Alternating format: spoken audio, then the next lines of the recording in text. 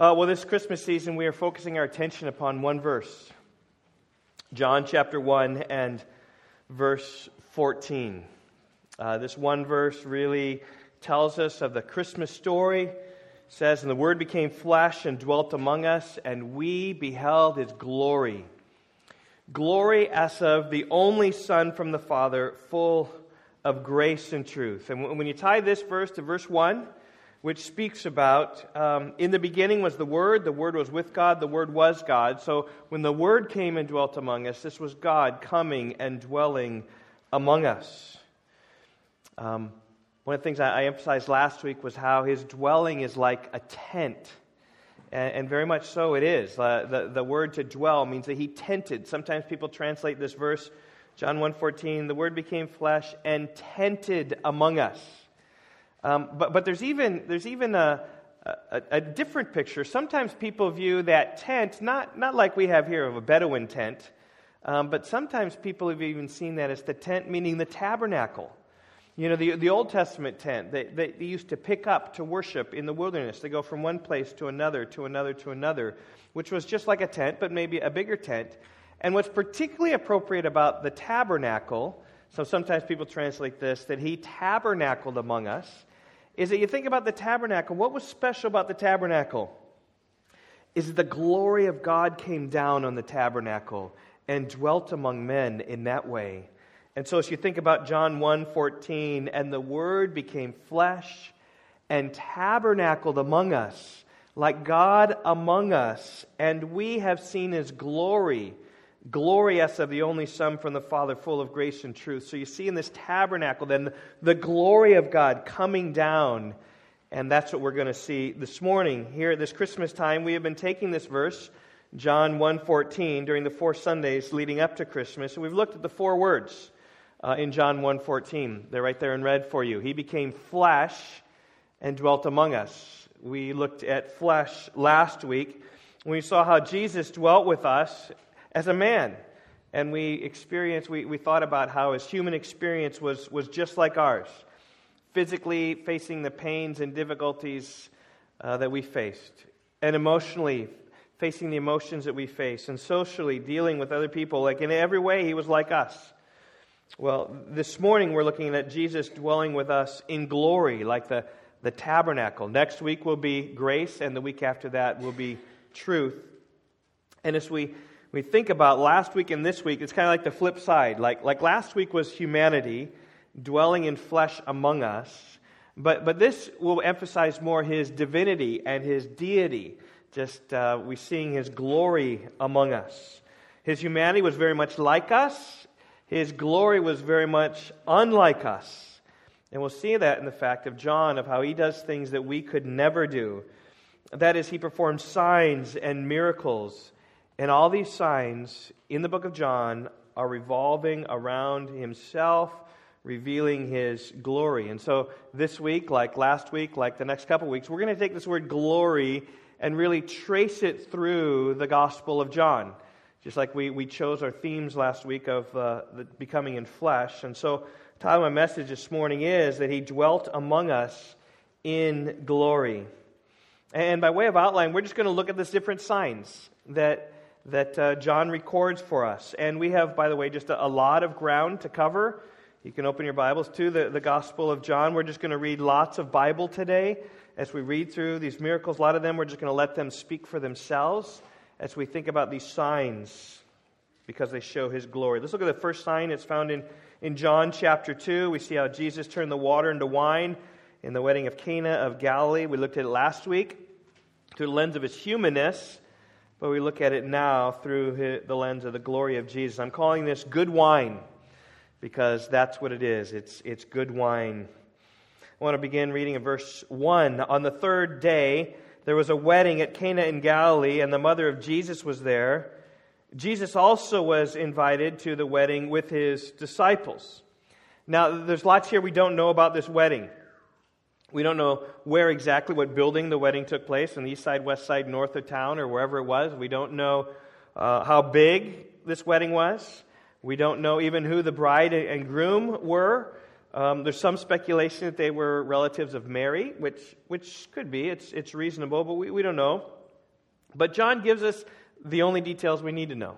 He gives us enough, and that's that Mary was there, and that Jesus and his disciples were invited, and they were there at the wedding feast. At this point, John had identified 4 of these disciples. Back in chapter 1, you had Andrew and Peter, and you had Philip and Nathaniel, and we can assume that they were at the wedding as well, maybe some of his other 12. We don't exactly know. But we assume that the wedding went well. We assume the reception went well until what happened? Kids, what happened? They ran out of wine. That kind of destroyed the spirit of the wedding, murmuring, "Well, they have no wine. What's going to happen? Are we going to shut this place down or what?" And Mary heard of it. Verse 3, when the wine ran out, the mother of Jesus said to him, "They have no wine." And Jesus said to her, "Woman, what does this have to do with me? My hour is not yet come." His mother said to the servants, "Do whatever he tells you." It's really an interesting exchange here between a mother and a son. Mary knew that Jesus had the power to solve this problem. And Jesus, though, appears reluctant. But when his mother says to the servants, "Do whatever he tells you," then Jesus was willing to solve the problem at hand. He did so in verse 6. Now there were 6 stone water jars there for the Jewish rites of purification, each one holding 20 or 30 gallons. And Jesus said to the servants, "Fill the jars with water," and they filled them up to the brim. And he said to them, "Now draw some out and take it to the master of the feast." And they took it. When the master of the feast tasted the water, now become wine, he did not know where it came from, though the servants who had drawn the water knew. The master of the feast called the bridegroom and said to him, "Everyone serves the good wine first, and when the people have drunk freely, then the poor wine. But you have kept the good wine until now." I trust you can see why I labeled this point good wine. Because when Jesus makes wine, he makes what? He makes good wine. It's the point of verse 10, right? When the master of the feast confronts the bridegroom, he served the wine in the wrong order. Usually it's the good wine that comes first and not last like he did. In other words, he was saying, remember all that wedding planning that you did? You and your bride sat there and you planned for hours and hours and hours who's going to come and what everything's going to be like. Well, buddy, you messed up. You messed up. Now, I suspect the bridegroom wasn't too interested at this point to hear this rebuke at this time, because he was far more interested in the bride and the reception than he was about the details of the ceremony or the reception. But here it is. This is the first sign that John records for us. And so he tells us in verse 11. This, the first of his signs, Jesus did at Cana in Galilee and manifested his glory, and his disciples believed in him. Now, the significance of this verse, verse 11, is really twofold. First of all, it connects what John records for us with the glory of Jesus. It connects the signs with the glory. Look at it. This is the first of his signs Jesus did at Cana in Galilee and manifests his glory. He manifests his glory through the signs. Like we see in John 1:14, that the Word became flesh, dwelt among us, and we have seen his glory. And the glory of Jesus shown mostly through what it is that he did. If you think about the sign, it was miraculous. Verse 6 speaks about these 6 stone water jars, 20 to 30 gallons each. There are 6 of them, times 20 to 30, right? Gives you about 120, 100, maybe 150 gallons of wine. And Jesus made this wine without doing anything, all aged and all perfect and called good. He didn't pull up his cart from whatever that he had taken from Nazareth, where he came from, and had this big, and then brought them out back and poured it in and kind of did some hocus pocus magician style. He didn't do that. He said, "You fill it with water," and then when it came wine. He didn't wave his hand, didn't touch it in any way. He simply willed the water to become wine, and it shows the glory of Jesus. Now, the second significance of verse 11 is that it connects signs with belief. As we go through these signs, I'm going to bring this out particularly, just see how the sign is given and how it connects with belief. His disciples then believed in him. The signs were given to induce faith. In fact, that's the entire purpose of the Gospel of John. You can turn over in chapter 20, John chapter 20, and verse 30 and 31. If you have your Bibles, I encourage you. If it's electronic, highlight this verse. If it's in paper, write a box around this verse. This is why John wrote. And you need to sift everything that John wrote through these two verses. Now, Jesus did many other signs in the presence of the disciples, which are not written in this book. But these signs, these are written that you may believe that Jesus is the Christ, the Son of God, and that by believing you may have life in His name. In other words, John didn't include all the miracles of Jesus. Matthew, Mark, and Luke show a lot of miracles that Jesus didn't even record, but he selectively chose these specific signs to record that you might believe. See, the signs were recorded that you might believe in the signs, not believe in the signs, but believe in the glory of the one who does the signs, believe in Christ, and that by believing then you might have life in His name, because eternal life comes through faith in Him, as John 3:16 says, that God so loved the world that He gave His only Son, that whoever believes in Him shall not perish but have eternal life. And really my hope this morning is that we would all be believing, we'd all be trusting, right? That we would all, so we present the signs of Jesus and you see them, that we would see and embrace and have them and hold them. And maybe it leads you to new in faith. Maybe some of your kids particularly, maybe for those of you who have walked in faith for many, many years, just continues to solidify you as you see the glory of Jesus. And we're gonna go through all these signs. Now, we've got a lot to go through. We have 6 or 7 more to go through of these signs. And I just want to overwhelm you with the divinity and the glory of Jesus, that you just see it and say, wow, what a wonderful Savior it is that we have. So I want to move on to the second sign. It's found in chapter 4. And I'm calling it Fever Gone. And I trust you'll see why I'm calling it that. I want to read in verse 46, right at the end of the chapter. So he came again to Cana in Galilee, where he had made the water wine. So he came back to the second place, the place where he was. And at Capernaum there was an official whose son was ill. And when this man heard that Jesus had come from Judea to Galilee, he went to him and asked him to come down and heal his son, for he was at the point of death. So Jesus said to him, unless you see signs and wonders, you will not believe. There's connecting signs with belief. And the official said to him, verse 49, Sir, come down before my child dies. And Jesus said to him, Go, your son will live. And the man believed the word that Jesus spoke to him and went on his way. And as he was going down, his servants met him and told him that his son was recovering. And so he asked them the hour where he began to get better. And they said to him, Yesterday at the 7th hour, the fever left him. And the father knew that that was the hour when Jesus had said to him, Your son will live. And he himself believed, and all his household. This was now the second sign that Jesus did when he had come from Judea to Galilee. Now again, there you see, at the end of the story, in verse 54, we see this the second sign that Jesus did. This sign was a sign of healing. Jesus healed the son of an official. Now, Jesus didn't seek this healing like the first one. Right? Mary came to Jesus on the first one. Again, this official's son was sick, and he came to Jesus. And this official had walked some 25 miles or so from Capernaum to Cana, about his day's journey, to see Jesus. And he came because his son was sick at the point of death, like verse 47 says. He came because he heard Jesus was in Cana. He came because he knew that Jesus could cure his son. And he came because he was desperate. And you can see this in the way that he deals with Jesus. There's only one thing on his mind. He wants his child healed, but he knows that Jesus needs to come to Capernaum in order to have this child healed. In verse 47, we see that he asked him to come down and heal his son, for he's at the point of death. And then Jesus speaks about signs and the relationship with belief. Unless you see signs, you will not believe. But the father ignores this because he's got one thing on his mind. He wants Jesus to go back to Capernaum to heal his child.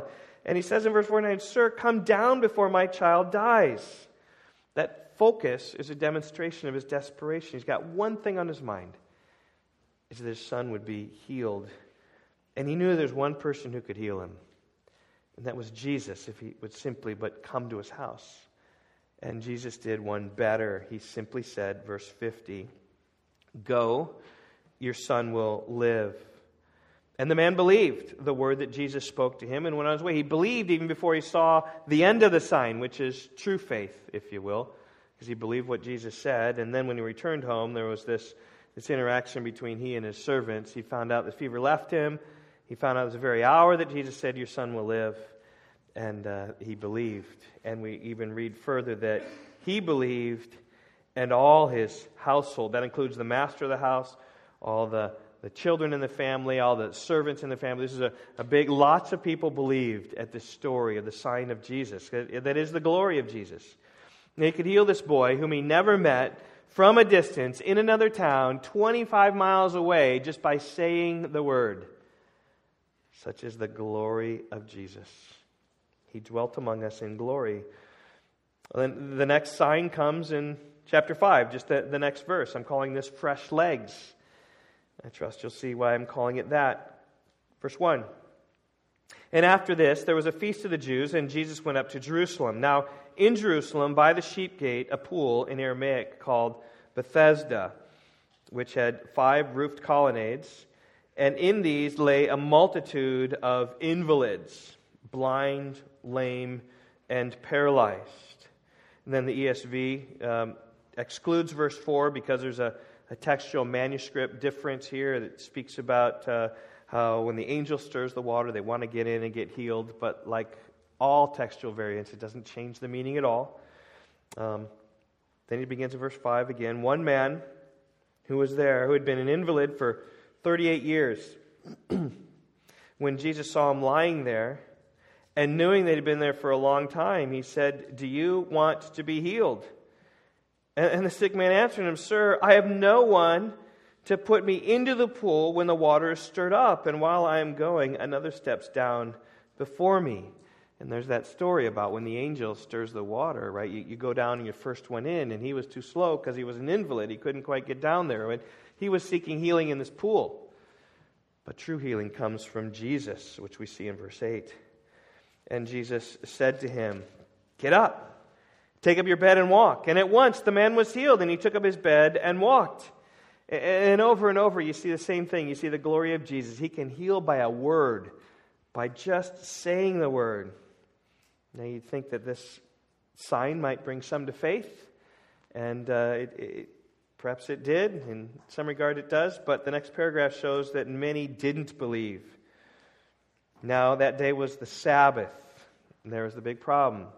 So the Jews said to the man who had been healed, "It is the Sabbath, and it is not lawful for you to take up your bed." But he answered them and said, "The man who healed me, that man said to me, 'Take up your bed and walk.'" And they asked him, "Who is this man who said to you, 'Take up your bed and walk'?" Now the man who had been healed did not know who it was, for Jesus had withdrawn, as there was a crowd in that place. And afterwards Jesus found him in the temple and said to him, "See, you are well. Sin no more, that nothing worse may happen to you." And the man went away and told the Jews it was Jesus who had healed him. And this is why the Jews were persecuting Jesus, because he was doing these things on the Sabbath. But Jesus answered them, "My Father is working until now, and I am working." And this is why the Jews were seeking all the more to kill him, because he was breaking the Sabbath. But he was even calling God his own Father, making himself equal with God. And we see these signs in John, right? They don't always lead to faith. Sometimes they lead to antagonism, right? They lead to hostility. And it's interesting here, as we shall see with the blind man, is that the Pharisees, a religious elite, don't discount the miracle. They don't deny what's happened. Instead, they turn and they hate Jesus because of what happened. And they don't believe. And here their technicality is on the Sabbath, right? Their view of the Sabbath was so big that it dwarfed even their understanding of grace and mercy. Which we'll see next week as we look at grace. Well, we even see the Sabbath later, right? Well, let's move on. We've seen good wine, fever gone, fresh legs, and now we come to a free lunch. I like this one. Kids, you might stomach might start turning right now as you think about your free lunch. After this, Jesus went away to the other side, chapter 6, verse 1, to the other side of the Sea of Galilee, which is the Sea of Tiberias, and a large crowd was following him. Here it is, because they saw the signs that he was doing on the sick. And here's John's way of saying that there are these other signs, right? He did the water and the wine to the wine in Cana of Galilee, and then he did these signs of healing. right? Taking the fever from this boy and then giving this man who was an invalid to help him walk. But it doesn't mean the only healing that Jesus was doing. Other Gospels record other healings just even at this time. You can chase some of those down, and I could list them for you, but that's not the purpose. The purpose here is the large crowd saw healings, particularly these two, maybe more, and they were following Jesus. And so we pick up the story in verse 3. So Jesus went up on the mountain, and there he sat down with his disciples. Now the Passover, the feast of the Jews, was at hand. And lifting up his eyes, then, and seeing a large crowd was coming toward him, Jesus said to Philip, "Where are we to buy bread so that these people may eat?" He said this to test him, for he himself knew what he would do. And Philip answered him, 200 denarii worth of bread would not be enough for each of them to have a little. And one of his disciples, Andrew, Simon Peter's brother, said to him, "There's a boy here who has 5 barley loaves and 2 fish. But what are they for so many?" And Jesus said, "Have the people sit down." Now there was much grass in that place, and so the men sat down, about 5,000 in number, and Jesus then took the loaves, and when he had given thanks, he distributed to them, to those who were seated, and so also the fish, as much as they wanted. Now, there's a common but true statement. There's no such thing as a free lunch. Some politicians seem to think so, but that's really not the case, because somewhere someone has paid for that lunch. It may be free to you, but it wasn't free to someone else. But if ever there was a free lunch, this is the free lunch, because Jesus didn't pay for the lunch. He made the lunch. He didn't have to buy the supplies for the lunch. He just made the lunch. And the people then filled on fish and bread as much as they wanted. Even you see that in verse 11. As much as they wanted, they ate. And verse 12. And when they had eaten their fill, like they were filled. They didn't desire any more. You know, when you reach that point when you're saturated with your food, you don't want any more because you're all done. That's the point that they reached. And then he told the disciples, "Gather up the leftover fragments that nothing may be lost." And so they gathered them up and filled 12 baskets with fragments from the 5 barley loaves left by those who had eaten.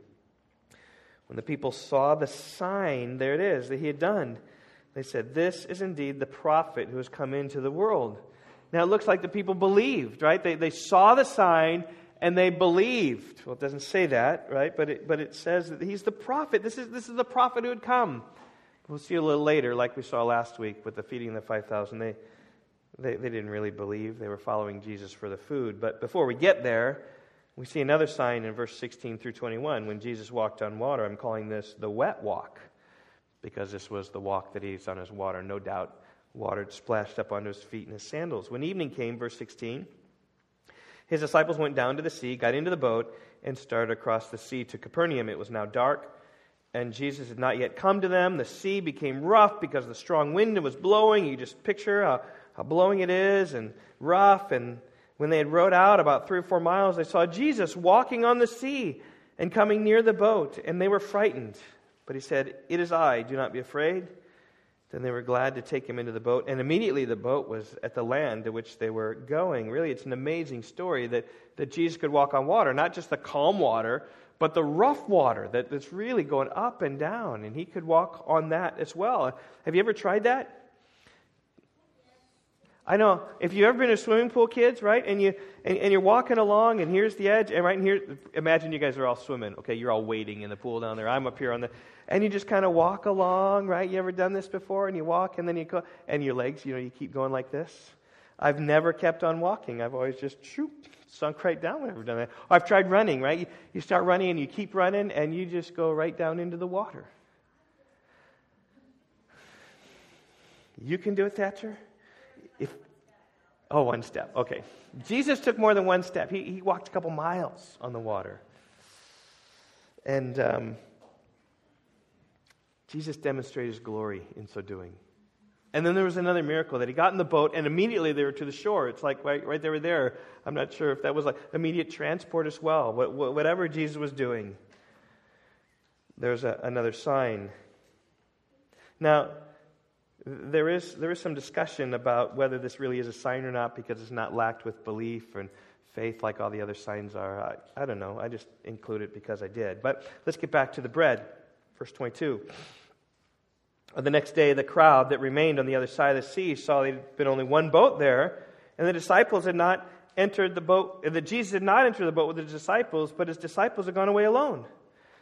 And other boats from Tiberias came near the place where they had eaten the bread after the Lord had given thanks. So when the crowd saw that Jesus was not there, nor his disciples, they themselves got into boats and went to Capernaum seeking Jesus. When they found him on the other side of the sea, they said to him, Rabbi, when did you come here? And Jesus answered them, Truly, truly, I say to you, you are seeking me not because you saw signs, but because you ate your fill of the loaves. And so here we kind of see mixing in the sign. Well, he walked across the sea. They acknowledge that miracle about what he did, but then he's pushing it back to this faith in the signs. You didn't believe in the sign. You didn't believe in my power. You just believed because I gave you a free lunch, and you wanted your free lunch. And in fact, even they asked then, verse 34, for more bread.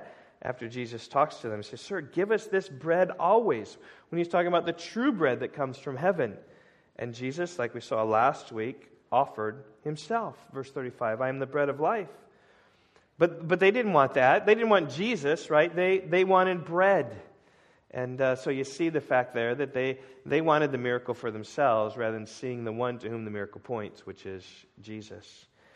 And eventually, as we saw last week in verse 66, after this many of his disciples turned back and no longer walked with him. And that again is the sad reality of the glory of Jesus. That some will see the signs of Jesus and embrace him and believe in him. Others will see the signs, misinterpret them, want only the blessings instead, not believe them, reject him, walk away. But John wrote that you might believe that Jesus is the Christ, and that by believing you might have life in his name. And that's really my hope and prayer this Christmas season as we go through these, that you indeed see Jesus come in the flesh and see his glory as of the only Son from the Father, full of grace and truth. Well, chapter 9, we see the same things. I'm calling it opened eyes. We've seen good wine and the fever gone, fresh legs, free lunch, the wet walk, and now we got opened eyes. Chapter 9, verse 1. And as Jesus passed by, he saw a man blind from birth, and his disciples asked him, Rabbi, who sinned, this man or his parents, that he was born blind? Actually, a good question, because many times babies were born blind back then who had sexually transmitted diseases, and as the baby went out of the birth canal, they would be blind. So they said, was it the mother in sin, or was it the baby in sin, or what was it? But Jesus corrected them. He says, verse 3, it's not that that this man sinned or his parents. It wasn't because of sin of them particularly that caused this. It's not a tick for tat, not causality. But he was born blind that I might come years later that the works of God might be displayed in him. We must work the works of him who sent me while it's day, for night is coming when no one can work. As long as I am in the world, I am the light of the world. Having said these things, he spit on the ground, made mud with his saliva, then he anointed the man's eyes with mud, and he said to him, Go wash in the pool of Siloam, which means sent. So he went and washed and came back seeing. Now, this sign is different than all the others.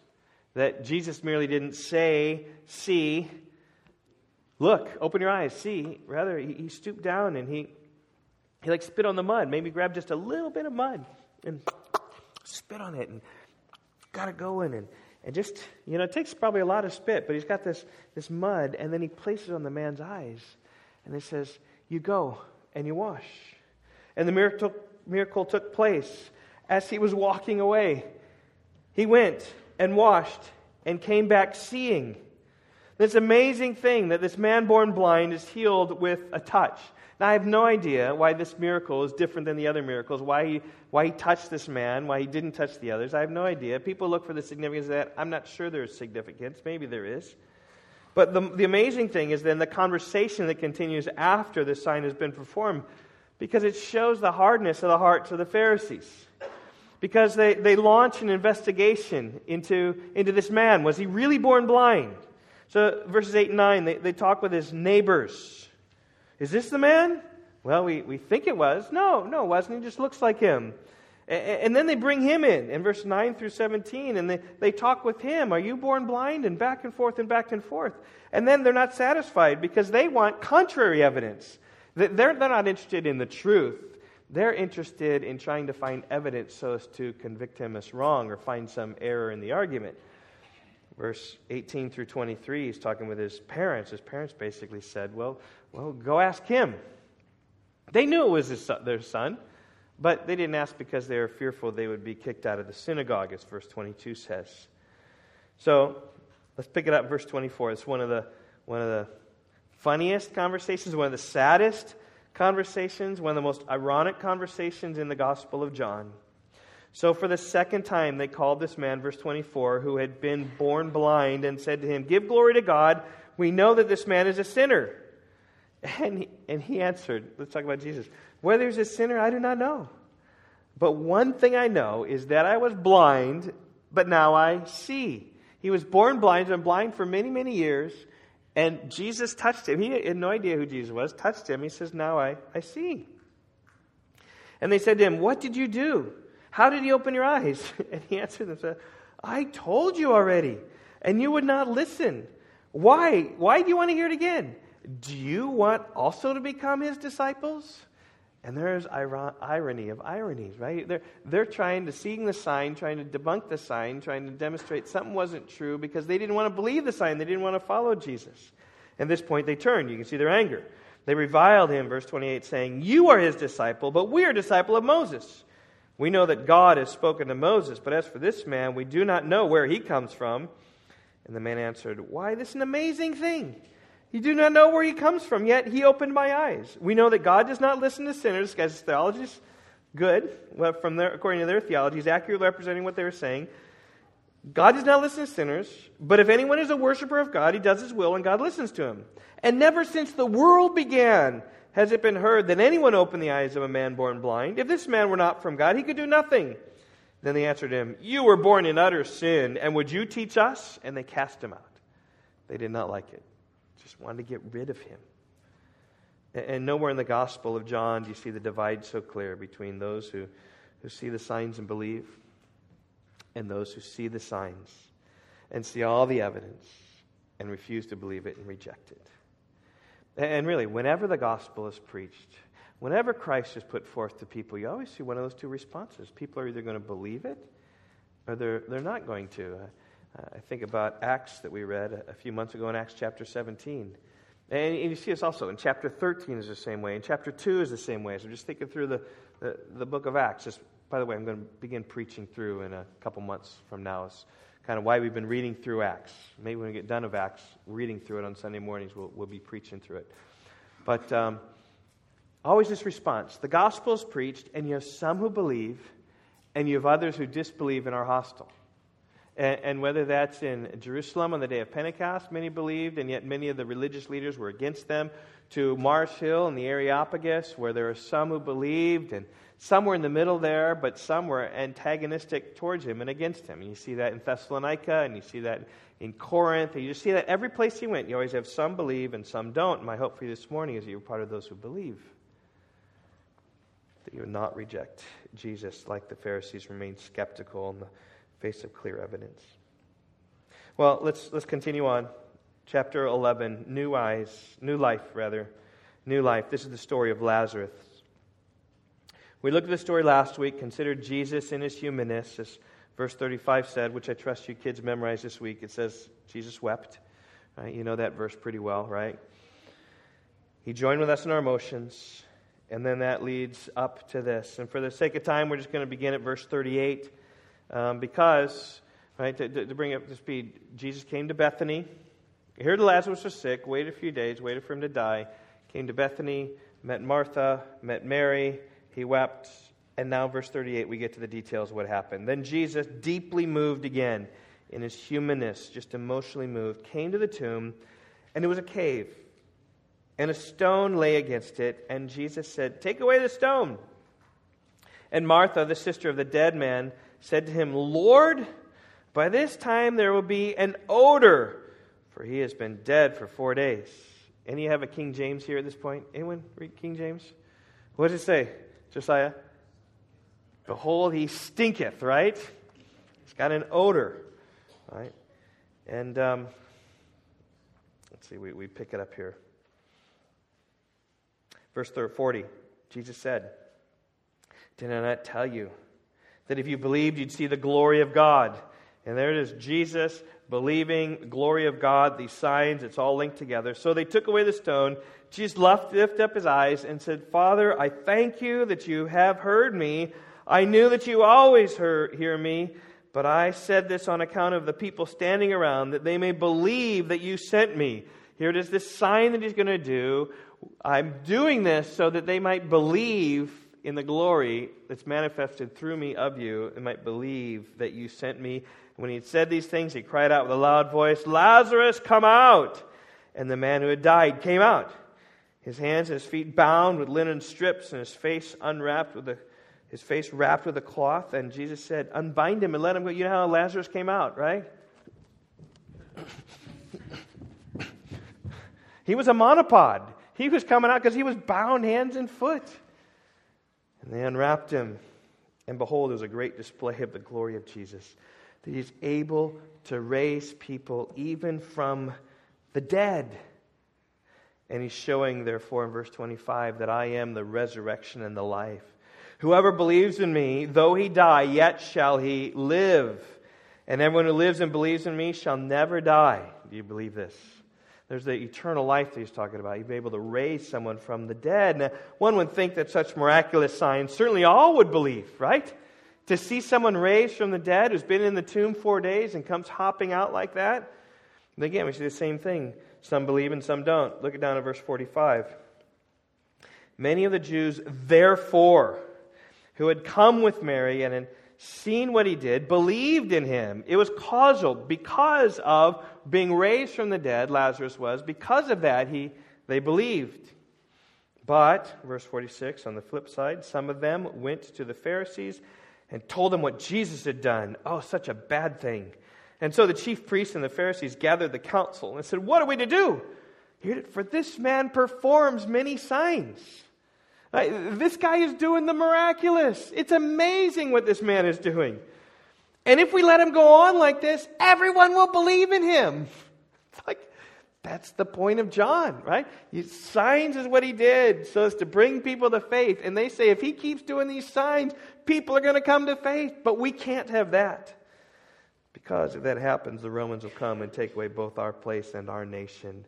These signs which were meant to induce faith often have the opposite effect when the sign is clear, even when the purpose of the sign is clear. Right? There's antagonism against that. And I think about Caiaphas, who gets it exactly right, but gets it exactly wrong. This is the irony. It's so great in John. Verse 49. But one of them, Caiaphas, who was the high priest that year, said to them, "You know nothing at all. Nor do you understand that it's better for you that one man should die for the people, that the whole nation should perish. Let's kill this man, because if he dies, our whole nation will be okay. Because if he dies, the Romans won't come. But if he lives, the Romans are going to mess everything up. So we got to kill him to save our nation." And that's exactly then, ultimately, that was done, is because Jesus died then, providing redemption for all those who believe. But of course, Caiaphas wasn't talking about that. It says in verse 51, he did not say this of his own accord, but being a high priest that year, he prophesied that Jesus would die for the nation. God using the mouth of an unbeliever, just like he used the mouth of a donkey, just like he can use lives and mouths of unbelievers all around us to direct us in his way. And not for the nation only, but also to gather into one the children of God who are scattered abroad. So from that day on, they made plans to put him to death. And they raised Lazarus, the greatest miracle, the greatest sign of them all. And their hostility was the greatest. Well, finally, this is the 8th sign. We're going to have summed it up with this: raised up. Of course, we're talking about the resurrection of Jesus. It's one of the signs of John. Now, you might be turning to the end, but I want you to turn back to the beginning. Turn back to John chapter 2, because it's here where we see clearly that this is one of the signs. John chapter 2 tells a story of the cleansing of the temple. And then, After making a whip and driving out the money changers, the Jews came to him, verse 18, and said this. What sign do you show us for doing these things? So they're asking for this sign. And Jesus in chapter 2 then gives them the greatest of all signs. Jesus said, destroy this temple, and in 3 days I'll raise it up. And just like Nicodemus, who thought that he was talking about physical birth, a physical temple, they thought he was talking about this physical temple. But he's talking about the temple of his body. We'll see that. The Jews then said, it's taken 46 years to build this temple, and you'll raise it up in 3 days? But Jesus was speaking about the temple of his body. Right? You destroy my body, you destroy my temple, my tabernacle that has the glory among you. You destroy that. In 3 days I will rise from the dead. When therefore he was raised from the dead, his disciples remembered that he had said this, and they believed the Scriptures and the word that Jesus had spoken. This is the sign that Jesus would give, the sign of the resurrection. So let's turn over to chapter 20 and just relish in the resurrection before we wrap up things this morning. The first 10 verses, we find the tomb empty, worthy to be read, but for the sake of time, we're going to skip those. We're going to come down to when Jesus appears. We see Jesus first appearing to Mary. Mary stood weeping outside the tomb, weeping because the body of Jesus was not there. And she saw two angels in white sitting where the body of Jesus had lain, one at the head of the feet, and one at the head and one at the feet. And they said to her, Woman, why are you weeping? And she said to them, They've taken away my Lord, and I do not know where they have laid him. Having said this, she turned around and saw Jesus standing, but she did not know that it was Jesus. And Jesus said to her, Woman, why are you weeping? Whom are you seeking? Jesus, playing coy, like I'm sure he loved to do. This is a prank, if you will, sort of, in the reverence of the moment, just kind of seeing what's going on. Supposing him to be the gardener, she said to him, Sir, if you've carried him away, tell me where you've laid him, and I will take him away. And then Jesus said to her, right, the gig is up, Mary. And she turned to him and said to him in Aramaic, Rabboni, which means teacher. And Jesus said to her, Do not cling to me, for I have not yet ascended to the Father. But go to my brothers and say to them, I am ascending to my Father and your Father, and to my God and to your God. Mary Magdalene went out and announced to the disciples, I have seen the Lord. And that he said these things to her. And there's the first appearance of Jesus to Mary. And then we see the other appearance that Darren referred to this morning on the evening of that day, the first day of the week, the doors being locked, where the disciples were for fear of the Jews. Jesus came and stood among them and said to them, Peace be with you. And when he had said this, he showed them his hands and his side. Then the disciples were glad when they saw the Lord. And Jesus said to them again, Peace be with you. As the Father has sent me, even so I'm sending you. There is the Great Commission in John's Gospel. And as God has sent me, so I'm sending you out into the world. And when he had said this, he breathed on them and said to them, Receive the Holy Spirit. If you forgive the sins of any, they are forgiven them. And if you withhold the forgiveness from any, it is withheld. And just even there, speaking about him going forth, them going forth in the power of the Spirit, the power that they have just to discern spiritually about forgiveness. And then we see again this great thing, verse 24. Now Thomas, one of the 12, called the twin, was not with them when Jesus came. Missed that. So the other disciples told him, We have seen the Lord. But he said to them, Unless I see his hands and the mark of the nails, and place my finger in the mark of the nails, and place my hands in his side, I will never believe. 8 days later, he got his chance. 8 days later, verse 26, his disciples were inside again, and Thomas was with them. Although the doors were locked, Jesus came and stood among them and said, Peace be with you, as he had said earlier in verse 19. And then he said to Thomas, Put your finger here and see my hands, and put out your hand and place it in my side. Do not disbelieve, but believe. And there you see the sign of the resurrection and the push to believe. And then Thomas answered and said, My Lord and my God, worshiping Jesus as God incarnate, Christmas, dwelling among us, seeing his glory. And then verse 29 comes to us.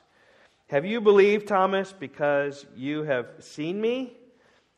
Blessed are those who have not seen and have yet believed. Right? None of us have seen the risen Christ. We've not seen him.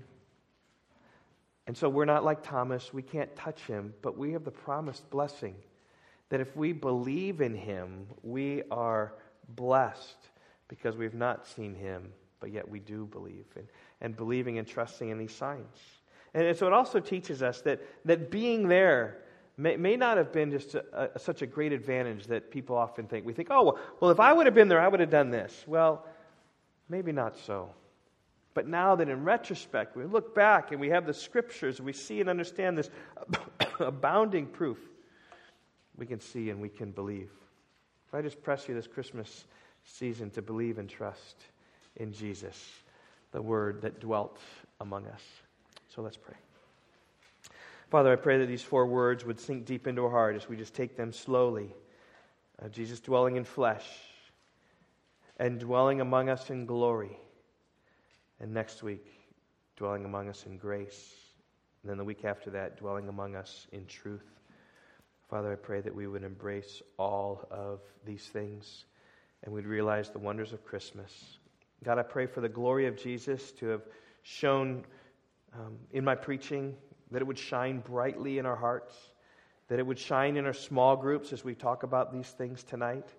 And God, that we would truly rejoice and believe and trust in this Jesus, this God-man, the one who's filled with glory and manifested to us. What a glorious time Christmas is, because it brought your glory into earth through Jesus. And in that we rejoice. We pray in Jesus' name.